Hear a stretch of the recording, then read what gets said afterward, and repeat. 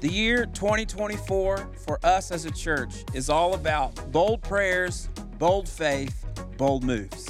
We're praying bold prayers, we're going to have bold faith, and we're going to make some bold moves.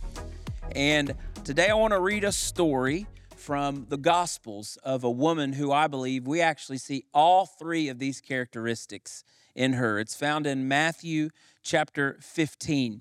I see a woman who comes and asks boldly for her daughter to be healed. I see bold faith in that she is persistent and will not be denied. And I see a bold move as for her as a woman, also as a Gentile, an outsider, a woman to come and to approach Jesus. Even when Jesus' inner circle, his disciples are trying to get rid of her, she makes the move and persists in that move. So she's a great example to us today about what bold prayers, bold faith, and bold moves look like. Matthew chapter 15, starting in verse 21, says, "And Jesus went away from there and withdrew to the district of Tyre and Sidon. And behold, a Canaanite woman from that region came out and was crying, 'Have mercy on me, O Lord, Son of David. My daughter is severely oppressed by a demon.' But he did not answer her a word. And his disciples came and begged him, saying, 'Send her away, for she's crying after us.' And he answered, 'I was sent only to the lost sheep of the house of Israel.' But she came and knelt before him, saying, 'Lord, help me.' And he answered, 'It is not right to take the children's bread and throw it to the dogs.' She said, 'Yes, Lord, yet even the dogs eat the crumbs that fall from the master's table.' Then Jesus answered her, 'O woman, great is your faith. Be it done for you as you desire.' And her daughter was healed instantly." Bold prayers, bold faith, bold moves. Let's talk about bold prayers for a moment in this woman. And, there's a lot we could talk about when it comes to bold prayers. There's a lot of people that pray bold prayers. But what I want to highlight today in this lady is I believe she has mastered the art of the ask. She has mastered the art of the ask. And, as a father, there's sometimes my children ask me for things and I'm like, no, ain't no way. But then there's a certain way when I know they really are wanting something and they ask in such a way, man, when they ask the right way, I'm telling you, as a dad, it makes a difference to me. And I think this woman has mastered the art of the ask. And when it comes to prayer, it's so simple, but we must not forget that we must ask. This woman was an outsider, yet she knew enough to come before Jesus and to ask. As children of God, this is our right and our obligation to come to God and to ask. Jesus told us in the Lord's Prayer, pray for daily bread. So listen, it is good, it is right to come and to make our requests known to the Lord. The great Charles Spurgeon tells us this. He says, asking is the rule of the kingdom. Jehovah says to his own son, ask of me, and I will give you the nations for your inheritance. If the royal and divine son cannot be exempted from the rule of asking that he may have, you and I cannot expect the rule to be relaxed in our favor. If you may have everything by asking and nothing without asking, I beg you to see how vital prayer is. This is such a great reminder today. And we see it, in the Gospels, not just in this story, but we see it many times in the Gospel stories. A lot of the people that get healed in the Gospel stories are people that are just in the crowd. They're just in a crowd and Jesus is on his way somewhere. Jesus is just passing by them. He doesn't go to that crowd to heal them. He's just passing by on his way to something else. But then the people who need something, they'll cry out. They'll be willing to get Jesus' attention, and they're willing to ask, and they ask very specifically. And the text pretty much implies if they had not cried out, if they had not stopped Jesus, if they had not asked, then they never would have seen the miracle. Can I remind you what the book of James says? You have not because you ask not. Could it be that there are some things that God wants to give you? There are some things that you could have in your life, but you don't have them because you're not asking? I'm telling you, there is a power when we come before God and we ask. It's amazing. Blind Bartimaeus, right? He screams out, Jesus, Son of David, have mercy on me. He's blind. And when Jesus finally turns his attention towards Bartimaeus, he says, what do you want me to do for you? Now, why would Jesus even ask that question? He's blind, Jesus. Of course, what he wants you to do for him is for him to see. He wants to be healed so he can see. Yet, Jesus makes Bartimaeus say it. He makes him verbalize it. He makes him express it. Tell me, what do you want me to do for you? I want to see, Jesus. I want to walk. This lady is, I want my daughter to be healed. She's tormented, oppressed by a demon. Something happens when we ask. The great Archbishop William Temple said, when I pray, coincidences happen. When I don't, they don't. There is something about asking. Jesus tells us this in Matthew 7. He says, ask and it will be given to you. Seek and you will find. Knock and the door will be open to you. For everyone who asks, receives. And the one who seeks, finds. And to the one who knocks, it will be open. Or which one of you, if his son asks him for bread, will give him a stone? Or if he asks for a fish, will give him a serpent? If you then, who are evil, know how to give good gifts to your children, how much more will your Father who is in heaven give good things to those who ask him? Listen, it's all throughout the Bible. You can read it from Genesis to Revelation, and you will see those who get prayers answered from God are those who are willing to ask. Moses asked to see the glory of the Lord, and God showed him his glory. Joshua asked for the sun to stand still during a battle, and the sun stood still. Hannah asked the Lord for a baby boy, and God gave her Samuel. Jabez asked the Lord, bless me, enlarge my territory, let no pain come to me, and God answered his request. In the New Testament, we see this woman who asks for her daughter to be healed, and she is healed. Bartimaeus asked to be healed of his blinded eyes, and he's healed. The Roman centurion asked Jesus to speak a word, and his servant would be healed, and it was so. Peter asked Jesus if he could come out on the water, and Jesus said, come. Listen, it's all throughout the scriptures. When you ask, and you ask with the right heart, with the right motive, you are in Christ, I'm telling you, when you ask, he hears. What are you asking God for right now? What are you specifically asking him for? Make bold prayers. Secondly, I see bold faith in this woman. And I don't just see it, Jesus saw it. Jesus, I mean, imagine, that's got to be the compliment of a lifetime. Jesus looks at you and says, oh, great is your faith. Jesus said, you've got mega faith. Well, what's the evidence that she has mega faith? It's in her persistence. She didn't quit. She didn't give up. She persevered in her prayer. You know, part of what really sticks out to me in this passage is that this lady does not get offended at Jesus.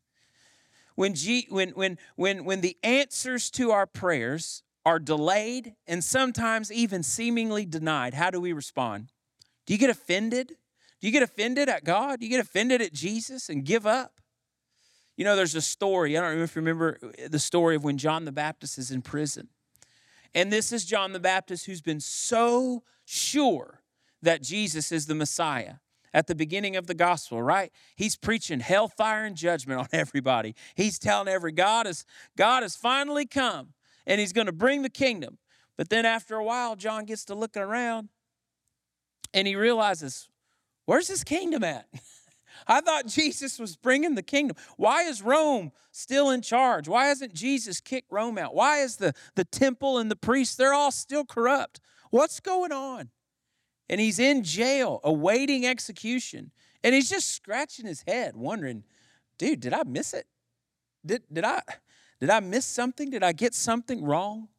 And John sends some of his disciples and he says, go and ask Jesus, are you really the one?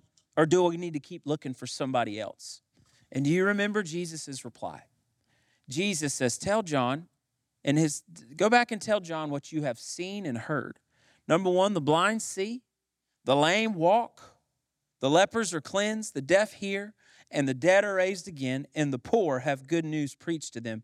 And he ends it all by saying this, blessed is the one who is not offended by me. Blessed is the one who is not offended by me. Listen, offense is a strategy of the enemy to block God's blessings in your life. Offense is one of the biggest enemies. It's one of the biggest traps of Satan. If the enemy can get you offended at another brother or sister in Christ, or even offended at God himself, he is going to be able to block the blessing of God in your life. Jesus said there's a blessing in not being offended. And it's so interesting. I was listening to the testimony of a guy who was very high in witchcraft, very high in the occult. And the witches know that when a group of people covenant together and they come together in agreement in prayer, that it weakens their power, that they don't have the ability to do as much damage really for the darkness. And so the witch was saying, one of the things we do when we know there's a group of people, when we know there's a group of praying people, and we see that their prayers are having a powerful effect, what we do is we actually start studying the people. They even said we send plants into the prayer meeting. We send plants to the church. We go in and we fake like we're a part of the church, and we find ways, we find weak points in them. We find where they can be offended. And we poke on that. We prod on that. We find ways that we can put offense in believers' hearts. Because if we can put offenses in their heart and we can get them mad at each other, then we can stop the power of their prayers. Listen, when you are offended, when you are hurt and bitter, and you hold a grudge in your heart, you are blocking the blessing and the power of God in your life. This woman refused to be offended. If you go back and you look at the original context of the scripture, earlier in chapter 15, Jesus offends the Pharisees. That's the exact language that the text says, that the Pharisees took offense at Jesus because Jesus spoke against one of their traditions. He called them out on one of their man-made traditions that the actual law of God doesn't say, and they took offense at Jesus. Well, here's this woman. She is flat out denied 3 times from Jesus, and then seemingly called a derogatory name by Jesus. Listen, the first time she cries out. With all of her heart, she comes to Jesus and she's crying out, Lord, have mercy on me. And the Bible says he answered her not. Jesus ignored her. He was silent. Oh my goodness. Maybe you've seen it. Others have cried out to Jesus and he responds. You've seen other people cry out to God. You've seen them lift their hands, and we sing that song, I sought the Lord, and he heard, and he answered. And you see people praising the Lord, and they're rejoicing because God heard their prayers. And you get mad because you prayed and you felt like God didn't hear you. You felt like Jesus was silent. Well, here is Jesus silent. Jesus has left this woman on red. Jesus has ghosted this lady. But you know what? She doesn't quit. She doesn't stop. It says she goes and kneels before Jesus and says, Lord, help. But what does Jesus do? He says, woman, I didn't come here for you. My mission is not you. Jesus was in a different region. He was outside of Jerusalem. He was in Tyre and Sidon. He wasn't in Jerusalem anymore. He wasn't in Judea. He was out of, where he was sent. And he was saying, I didn't come for you, lady. I came for the lost sheep of Israel. She's a Gentile. She's an outsider, a non-Jew. And Jesus really responded how faithful Jews and even those disciples would expect him to. According to the theological tradition of the elders, this Canaanite widow was excluded from the Abrahamic covenant. She's not worthy, really, of an audience of the Messiah. But again, it doesn't stop her. She won't be denied. She refuses to be offended.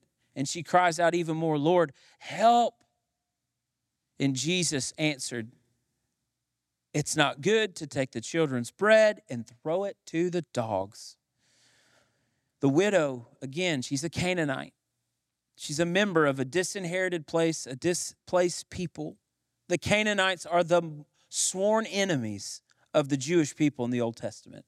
In the eyes of the Jews, she was a dog, a dehumanized, godless pagan. Now, at this point, surely this woman should be offended. Could you imagine if this was the 21st century America and Jesus looks at a lady and calls her a dog and says, I'm not helping you, you dog. That would be the front. Religious leader calls woman a dog. It would be front page news in the paper. She would be filing a plaint with the ACLU, and it would be one thing. But her response is incredible. Her response is phenomenal. Listen, she says, yes, Lord. Yes, Lord. She says, you know what, Jesus, I know I'm a dog. I know I'm a Canaanite.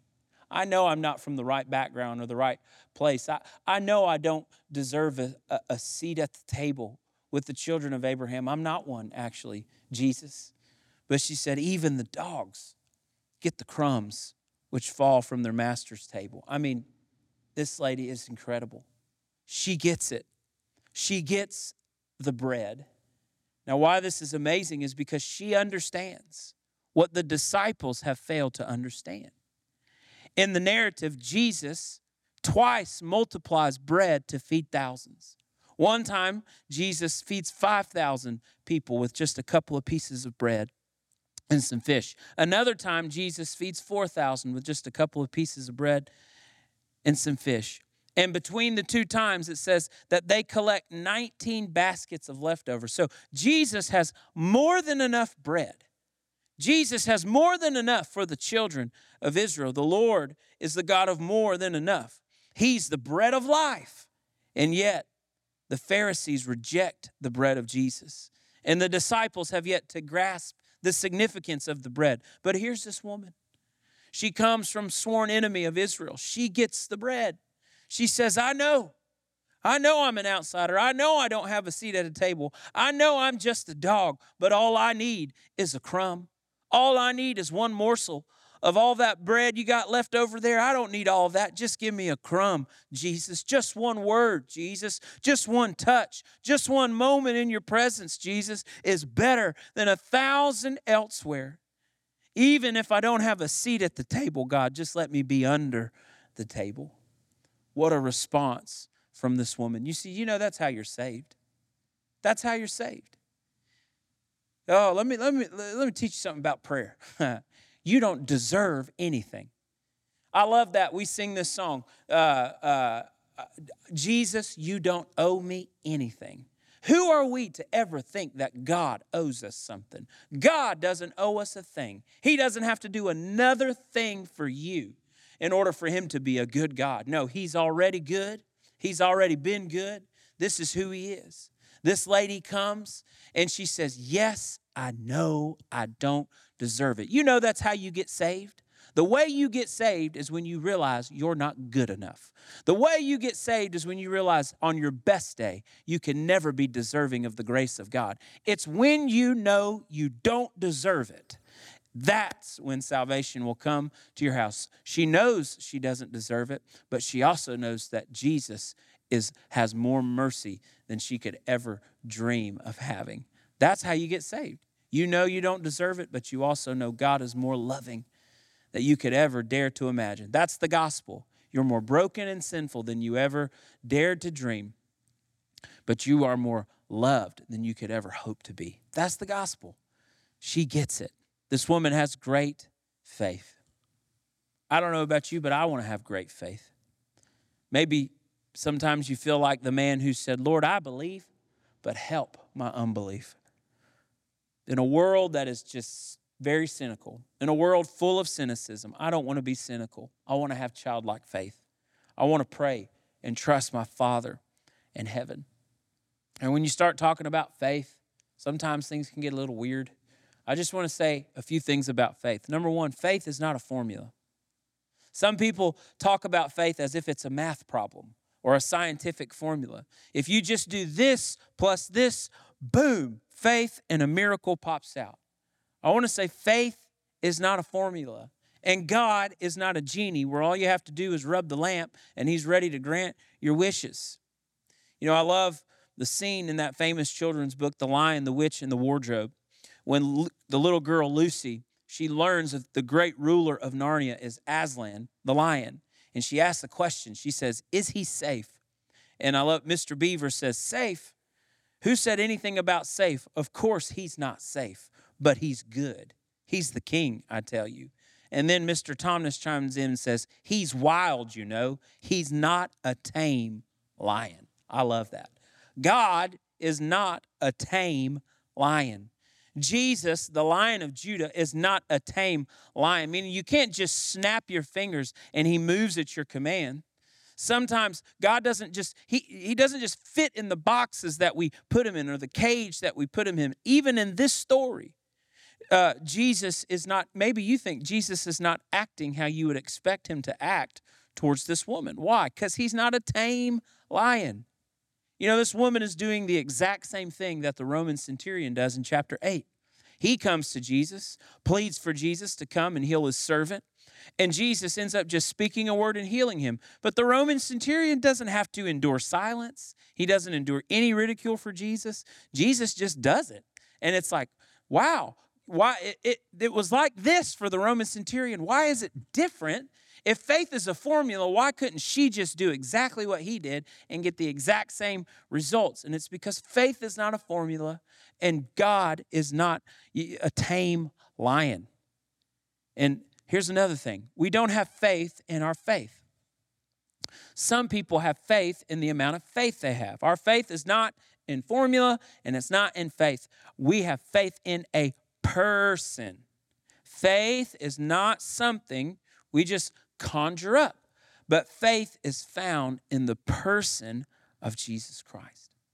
The Bible says faith comes by hearing, hearing by the word of God. I like this quote from Pete Greig. He says, if you want to trust Jesus more, get to know him more, look at him more, listen to him more, spend more time with him. It's really that simple. The more you see Jesus, the more you trust him, because he's the most reliable, loving, and powerful person you will ever meet. Fix your eyes on Jesus, urges the writer of Hebrews, because he is the author and perfecter of our faith. Did you hear that? The book of Hebrews, which is about faith, doesn't say, all right, now stir your faith up. Grunt your teeth real hard and go have faith and squeeze out faith and you're just going to stir something up. He says, no. How do we have faith?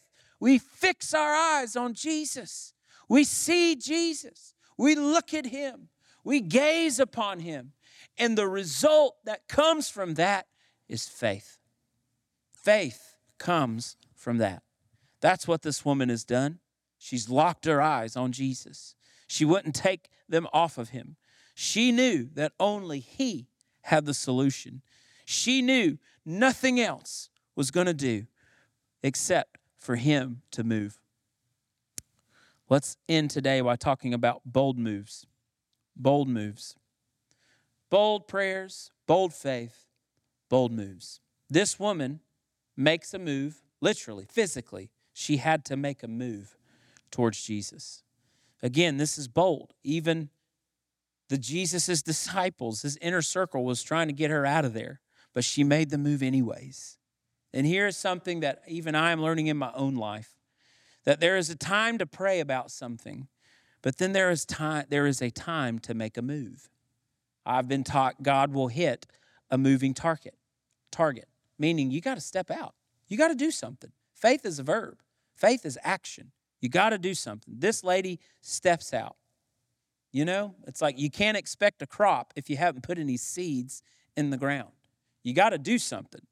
You know, there have been times and things in my life where I feel God stirring something on the inside of me, God-given desires.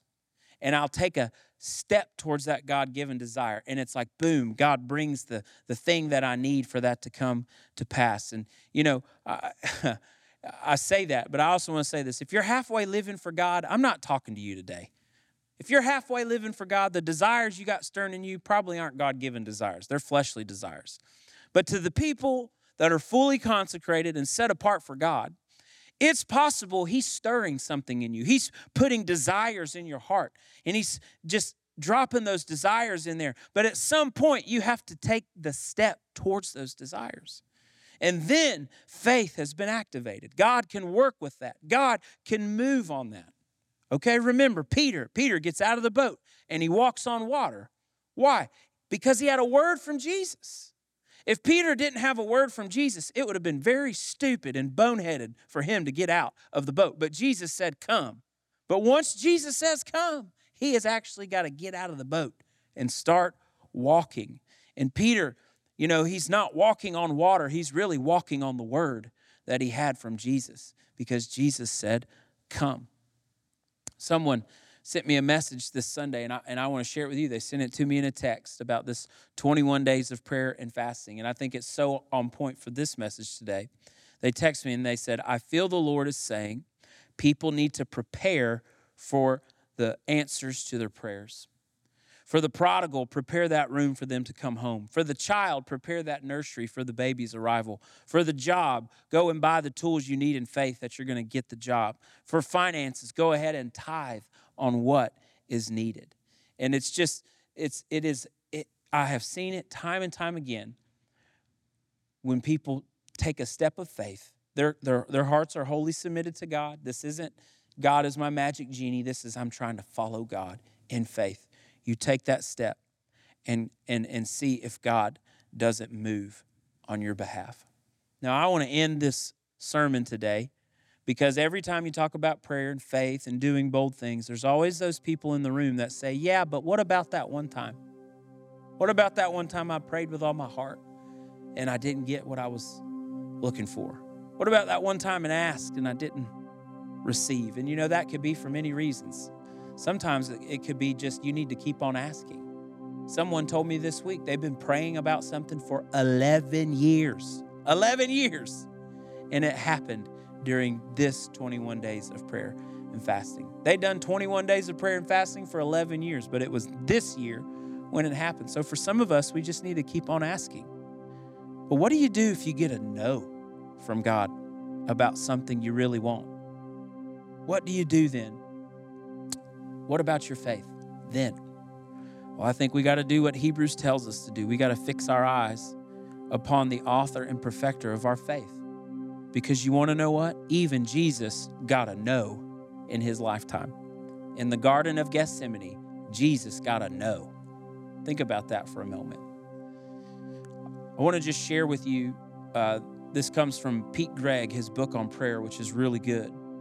How do we deal with the trials we walk through and it seems like God doesn't answer our prayers when we had faith?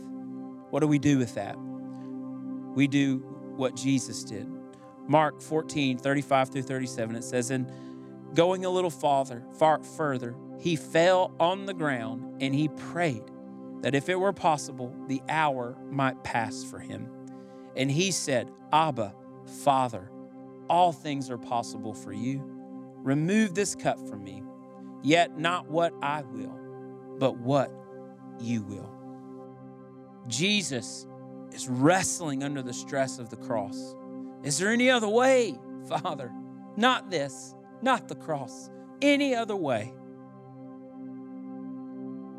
Look at his prayer. Here's just a few things from this prayer to help you if your prayers seemingly go unanswered.